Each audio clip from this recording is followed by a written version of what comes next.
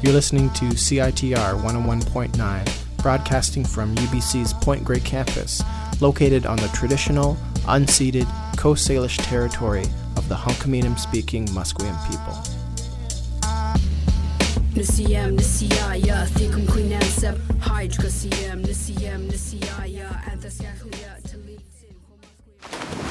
Broadcasting from the University of British Columbia, where students splash at the Aquatic Center. This is Blue and Gold Cast.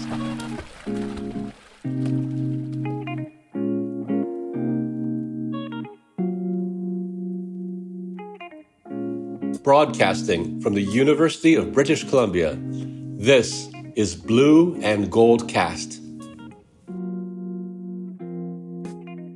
I'm Santa Ono, the President and Vice Chancellor of UBC. On this season of the Blue and Gold Cast, I'm speaking with the people who are leading some of the most innovative and creative work coming out of our campuses.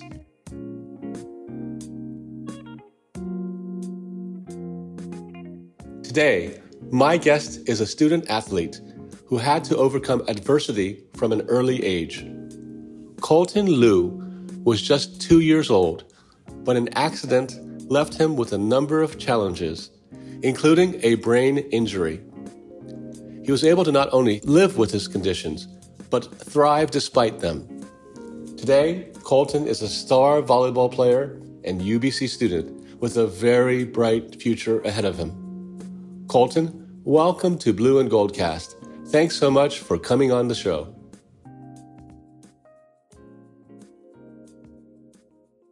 To start off, I'd like to hear a bit about your story. How did you come to study at UBC? So UBC for me was a bit of a dream come true. I wasn't really expecting to study in post-secondary school in early high school because my first time in full-time school was in grade 11. I was homeschooled for the majority of elementary school and I did part-time in early high school. And I wanted to pursue Kim because not only for sports, but I spent a lot of time in Allan McGavin with Scott Fraser down in physio, all of high school. So for that kind of just clicked and that I wanted to join kinesiology. And I knew UBC had a great kinesiology program and just being around UBC, both going to games, again, being at Allan McGavin, playing in different tournaments at War Memorial. That's how I came to be at UBC. Well, I got to tell you that my daughter, I'm very proud that my daughter who's in grade 12 was accepted into UBC kinesiology. And you're being, congratulations. And thank you. And you're being humble because you just learned about a month ago that UBC Kin is ranked number 1 in North America again, but number 3 in the world. And so I don't know how many people know how awesome the kinesiology program at UBC is. Yeah, it's really great. Well, we're really glad that you chose UBC, not only because of the education you're receiving, but also because you are an outstanding volleyball player. And so I just want to ask you a question. Can you share a bit about your athletics history? How did you become a world-class volleyball player? It doesn't happen overnight when you were a kid, right? It took a lot of training, I would think. And then tell me first about that, and tell me how you chose UBC for volleyball over all the other volleyball teams in Canada and also around the world. Tell us a bit about your athletic history. All right. It's a loaded question. So yeah, for me, I actually started out playing soccer. That was my main sport that I really enjoyed. And when I was younger, even before I played soccer, I used to do a lot of different therapies for a brain injury that occurred. And so my mom tried to find essentially different ways to, normalize therapy. And so that route was sports. And so we started with soccer. I like soccer, but both my mom and sister played volleyball. And so I was in the gym, playing around with them, getting exposed to different games and tournaments. Yeah, kind of just being really involved in volleyball. And then I think in grade 5 and 6, I did some camps. And then in grade 7, I played my first year of club volleyball for Apex Volleyball Club. Ken Lee, who is a former assistant coach at UBC, was my coach for that club team.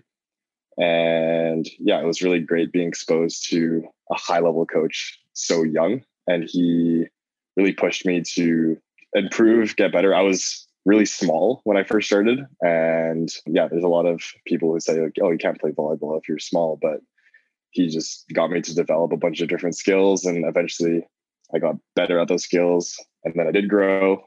And so, yeah, it was kind of an accumulation of a bunch of different factors, how I kind of progressed in sport. Again, in grade 7, like when I played my first year of club, Ken Lee kind of pushed me to play on the BC Summer Games team. And I was 2 years older, actually. So I got exposed to high level coaching and high level performance at that age. With that, that volleyball kind of came to replace these therapies that I had to do as the natural form. Got me moving, got my body right, essentially. And then in grade 9, I played my first year of provincial team, so Team BC. I think I was 15 or 14 or whatever however old you are in grade 9, and I played for the under 17 team, so the grade 11 team. Getting to represent my province was kind of the first taste of like high level. Like I played BC Summer Games before that, but provincial team is the next step up.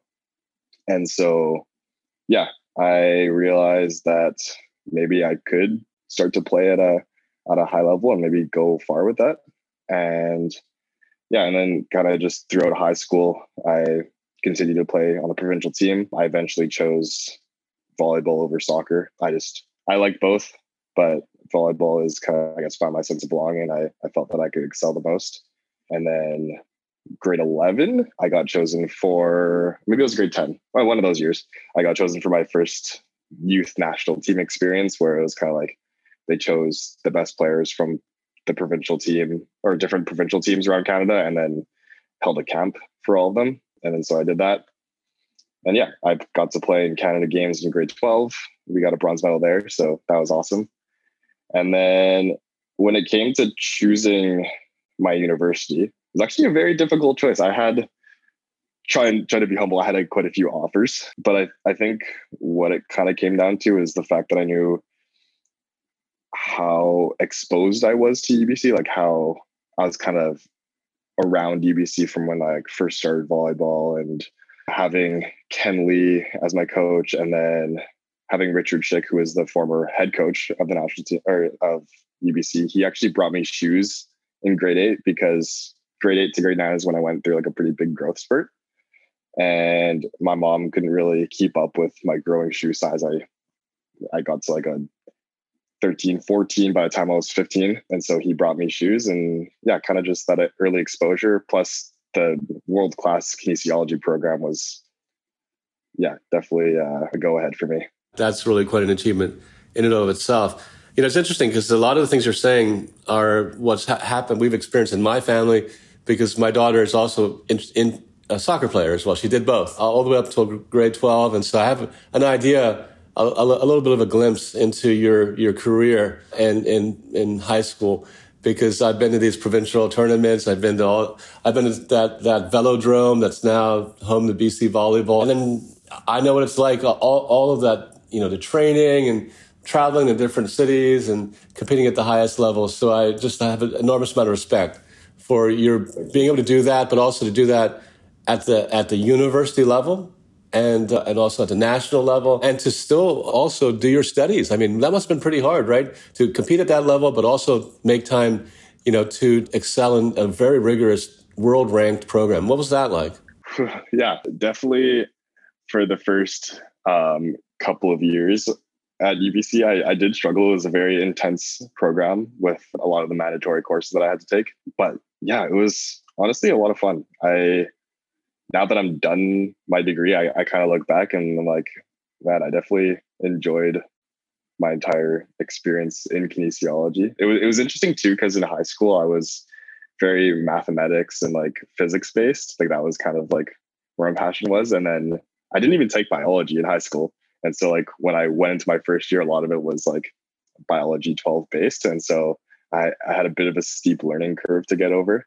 But I think once I got over that, I started really enjoying it. And then kind of later into my undergrad, I started taking the more difficult classes that I thought I wouldn't be taking in my first couple of years. Like I took like pulmonary physiology, neuroscience, and a bunch of like the other more difficult classes in kin that I tend to like, yeah, again, like the first couple of years, I probably wouldn't have taken them. But as I got through it and I started to like gain more and more of a passion for kin, I kind of aimed for those more difficult classes that I wanted to take. And I always made studying a big priority. I guess that's for most student athletes, going to have to be able to time manage. But for me, yeah, time management was kind of the biggest stepping stone that kind of took me from not struggling to get by, because I always had like fairly good grades, but it was more like, I don't know, maybe getting assignments in the day before. Whereas now with time management, everything kind of just got better, and I got a lot less stressed the past couple of years, which has been nice. Let me ask you this question. So I don't think people who haven't been in your shoes doing both understand how hard it is, the time management, because you're doing two jobs, right? It's tough enough to be a UBC student, but to be a UBC student and also to compete on a national level and all of that it entails is really two jobs. When I talk to athletes, some of them are Olympians, and I ask them, do you think it made it harder for you to have to do both? Some of them actually said that it was refreshing. It's refreshing to get out of the classroom or the laboratory and to do something which is physical fitness, to compete at the highest level. That difference for you, for your psyche, for your brain, to going from studying textbooks to actually, using your body, playing at the highest level, that going back and forth is actually good for your wellness and actually helps you focus on your studies. Is that true for you, or was it two jobs? Honestly, a little bit of both. I fully agree that the sporting helped to balance things. I think for me specifically, I don't know how, I guess, academically inclined I would have been if I wasn't playing sports. I think sports has really helped me to learn lifelong lessons like the time management piece and whatnot. And for me, I try to be elite in everything, not just sports. So like, if you're going to be elite on the court, you also have to be elite in the classroom. And I think learning this like high performance mindset that all athletes need, I think directly translates to the classroom as well. The two go hand in hand. And although it can be difficult with planning everything, I think I definitely wouldn't have traded the extra couple of hours for studying that I got playing the sport. You know what I mean? Yeah, I completely understand. But it can be a little bit much if you have papers and exams and you're on the road, right? I mean, if you're not in the right focused state of mind, you can lose the whole team can lose a whole set of points just like that, right? So when you say that there's a lot of focus and concentration that's required, and if you have a looming examination or paper, that's not the easiest thing to deal with. Wouldn't that be the case? Yeah, I think that definitely could be the case. I know what I try to do, and I know what Michael Hawkins tries to foster, and I know my whole team kind of talks about this, is kind of just leaving everything that's going on outside of life at the door. So when you enter the gym, you're there in the present moment. One of my old friends actually had a saying on like the inside of his shoe. I think it said, put on, leave off. So it's like when you put on your shoes, you leave everything off the court. And so, yeah, although finals and exams can be really stressful, it's when you're at practice or lift for those 2 hours, like you have to be present. You can't let those external factors kind of loom over you, or else you'll just be unfocused in practice. And the same goes for school. If you're thinking about an upcoming playoff match and you're trying to study for exam, like you're probably not going to do as well. You're not going to be as focused. So I think trying to compartmentalize the different aspects of life is really key. And I think as a student athlete, that's one of the biggest lessons that you'll learn. Yeah. Well, thank you so much for that. Now, you've alluded to when you were younger that your mother was managing a condition that you had. You had obstacles, and you had to overcome those in your sports journey, but also your life journey. To the extent that you're comfortable talking about it, can you just tell us a little bit about what happened to you and what you had to get over your childhood years to get to where you are today? It is a pretty long story. My mom does a better job at explaining it than I do. But in a nutshell, essentially, I was at a shopping mall for, I think it was my second birthday. And one of the vendors came through the food court. That was actually not allowed, but yeah, I think they tried to avoid hitting another kid, and they hit me. And so I ended up with a pretty traumatic brain injury that essentially maybe have to learn how to walk and talk again. And so with that, I didn't ever think that I'd even be in school, let alone university. Like I said before, I went through years long and intensive therapy. And yeah, I've touched on it before, but the sports is kind of what took over the therapy side. But for those couple of years, or for that long period of years that I was doing the therapy, it was constant. I was doing physiotherapy, occupational therapy, all of the above, different like hearing things, vision therapy, essentially every therapy that you can think of. And so, yeah, it was definitely really difficult. But at the same time, I didn't really think that was that unique, because for me, I was kind of just living life. I didn't really know what was considered normal or what I guess other kids had to go through. So for me, I never really looked at it as, yeah, that I was going through tough things. I was just like, okay, I have physio today. I have to go to the swimming pool and do these things today. For me, it was just kind of a unique situation because, again, I was just kind of just going along with life. You know what I mean? I wasn't, I guess, overthinking.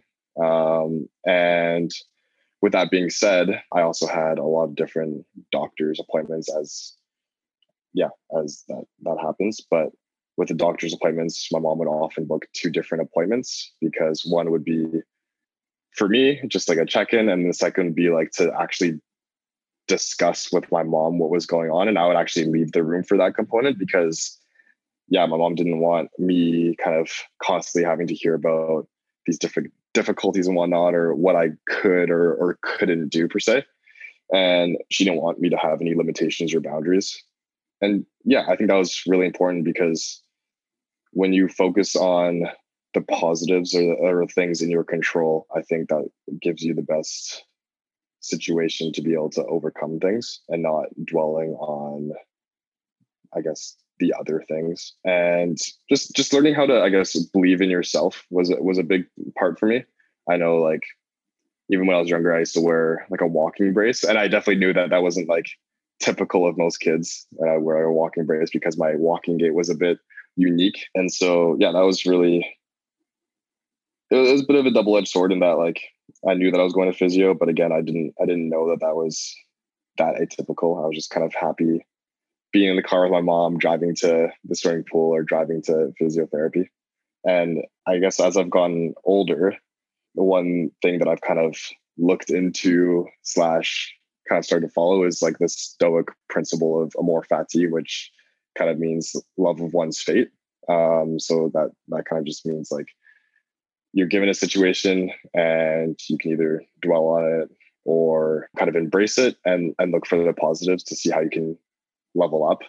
And with threat of going on a bit of a tangent, I've been doing a little bit of research on this concept of like eternal recurrence. And I'm paraphrasing here, but it talks about how if like the devil was to show up and tell you that you had to live your life over and over again for eternity, like, would that be the worst thing that you could imagine? Like, for some people, like, probably, but if you live your life with this principle of amor fati or love of your fate, then that's not the worst thing that you could imagine. You know what I mean? Because you love your life. And so that's what I'm kind of trying to live by now. Got it. That's pretty neat. I'm going to look into that myself. I didn't know much about that, but, thank you for that. And you talked about your mom a lot. So one of the things I want to ask you is, clearly your mom was instrumental, pivotal in your getting all this therapy and all the challenges that lay before you. Is there anybody else that was key? Oh man, there was, I definitely don't want to list, because I'm definitely going to forget people, but yeah, a ton of people, like my sister and we don't have like a huge family, but we have a big extended family. And I guess if you're listening to this, you know who you are. Again, I don't want to list everyone just to make sure I don't forget people. But yeah, different coaches, extended family, my sister. Yeah. In listening to you now, you've really thought through, how to get through difficult times. But when you're very young, like you were very young, you were 2, you had to have a support network. It's really clear, and I'm really glad that you did. One thing I've always loved about volleyball is that whether you win the point or not, and especially at UBC, but I've noticed because I actually follow my daughter, that whether you win or not, everybody converges in the center of the half court you're playing on, as if you're celebrating whether you win or lose. And tell me a little bit about that. Is that part of volleyball culture? I mean, because it doesn't happen in basketball. You miss a shot, you don't all cheer as if something good happened. You usually are down. But in volleyball, you guys, especially the UBC Thunderbirds volleyball team, from the first moment, and I watched a lot of your games, by the way, the first time I watched is that they're celebrating and they just lost a couple of points.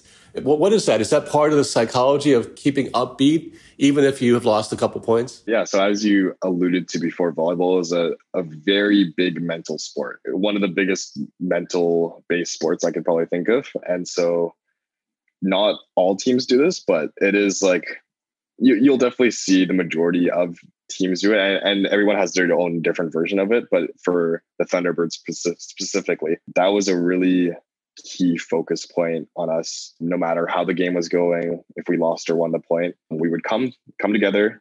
If we won the point, it would normally be like a celebration, but it would be like, okay, what is next? Like we'd all have one or two quick things to say, like a word or not. And yeah, we'd just kind of focus on the next point or what happened during that point. So say if we lost the point, maybe someone got blocked, we'd come in and be like, okay, he dove in cross on you and that's why you got blocked. That's right. Now we can get the next one. So it's more of like a mental reset, because in volleyball, like the average men's rally lasts, I think something like 6 seconds. So it's really short. So it's really important that between points, you kind of reset so that you don't dwell on past mistakes, because again, that's in the past. You can't focus on that. And so what's important is getting the next point. And so when we all come together, it kind of brings about some camaraderie and brotherhood, as well as kind of resetting for the next point. And so, yeah, that was definitely a huge focal point for us, especially this year, was just resetting and taking time to talk to each other in between points. You've talked a little bit about your development as an athlete, and I know that some of the Thunderbirds actually have coached kids that I know, my daughter. What advice would you give to them as they're starting out with club, or they're competing for Thunder or Air Attack or whatever, and then they don't get selected, the first year? What advice would you give younger athletes that want to be like you, that are facing challenges? Maybe they're not growing fast enough. They weren't selected by the club team that everybody wants to be on, in terms of achieving their dream. So I think the two biggest pieces of advice, I think, one, develop your mental game. As I've touched, this is a huge mental sport.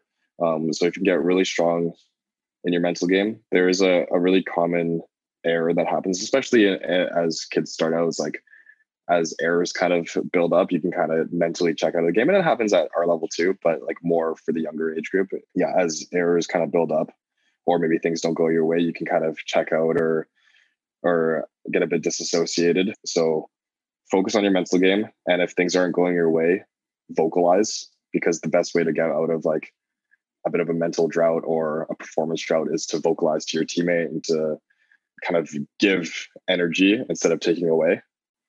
So that will always keep you in the game. The second part, more skill-based, is to develop a really well-rounded game. So you can't just focus on going up and being the biggest attacker. You can't succeed at the next level as a big attacker if you're not good at blocking, if you're not good at passing, if you're not good at defending. So it's like, if you can build up all these different skills and make a well-rounded player out of yourself, I think that'll definitely give you the benefit of the doubt. And again, mentioning my mom, one thing that she told me when I was first starting out was make your worst skill your best. So for me, I actually hated passing when I first started, whereas now I would consider passing my strongest skill, because I worked on it so much. And even though I hated it, I was like, hey, if I want to keep progressing in the sport, I'm going to have to not avoid this thing that I dislike, but really dive into it and get better at it. That's great advice. So what are you doing right now? So currently I am in Gatineau, Quebec.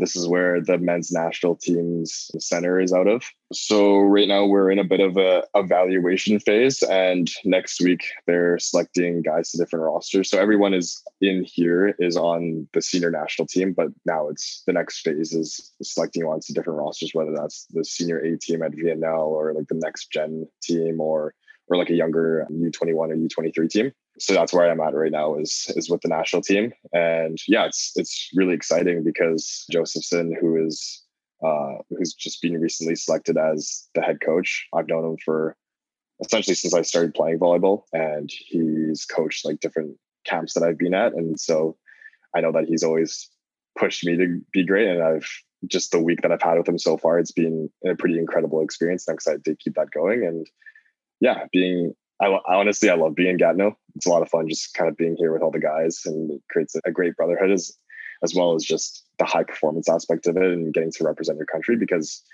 I think everyone here, but me especially, like I have a huge dream of playing in the Olympics one day. So this is just the next stepping stone. Yeah. Well, we wish you all the best with that. And what's your plans after you finish your volleyball career? You have this great kinesiology degree. What do you think you might be doing after volleyball? After volleyball. So that's a bit of a gray area, because the next stage for me in general is playing professionally. I'm going to be doing that this upcoming year. But after volleyball, I've debated maybe going back to school, getting a master's. I've also debated different things like sports psych or I guess personal training. I thought about maybe physio at one point, but I'm not too sure. Honestly, yeah, it's something that I'm going to be thinking about over the next little bit, because yeah, for everyone playing sports is like one of the only, I guess, careers that has an end, or I guess like a foreseeable end. You know what I mean? Like you're not going to be playing professional volleyball until you're 50, 60. So it ends earlier than most careers. So we want to make sure that you have a good foundation for after that. So it's great that I have my undergrad in kinesiology, but what I'm going to do with it, I still yet to be determined, to be honest. There's no rush because you're nowhere near 50 or 60. So in any case, thank you so much for telling your story, but also more importantly, thanks so much for being a great student athlete at UBC. As you know, I and my family have enjoyed a lot of games. We've cheered you on, and you've really been a memorable part of our experience here at the university. So thank you for that, and best of luck in Quebec and on the national team. And we'll be looking out for you and cheering from you for wherever you might be. So thanks a lot. Thank you. Appreciate that.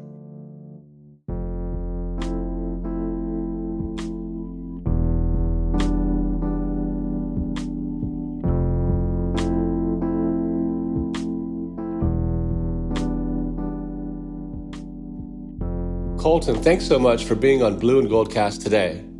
Colton Liu plays on the UBC men's volleyball team and is a kinesiology student. That does it for this episode. You can find links to our guests' work as well as previous editions of the show at blueandgoldcast.com. You can also find us on your favorite podcast app like Apple Podcasts, SoundCloud, or Spotify. You can tweet me at UBC Prez. That's Prez with a Z. I'm Santa Ono. Thanks for listening.